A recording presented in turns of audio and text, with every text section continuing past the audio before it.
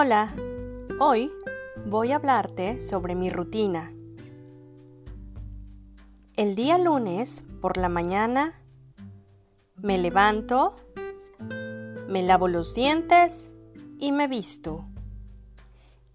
El lunes por la tarde como, hago deberes y juego.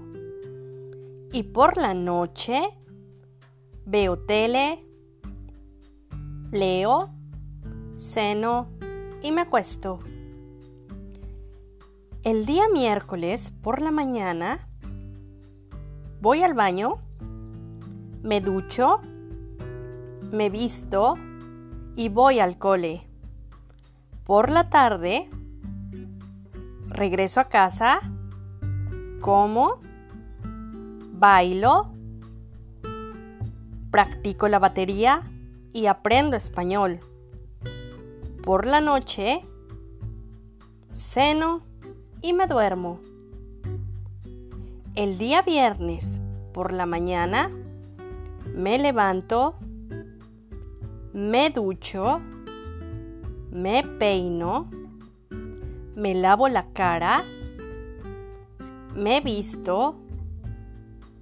Por la tarde aprendo francés, ando en el parque y voy a nadar. Por la noche descanso, ceno y me duermo. Esa es toda mi rutina de la semana. ¿Puedes hablar sobre tu rutina? Adiós.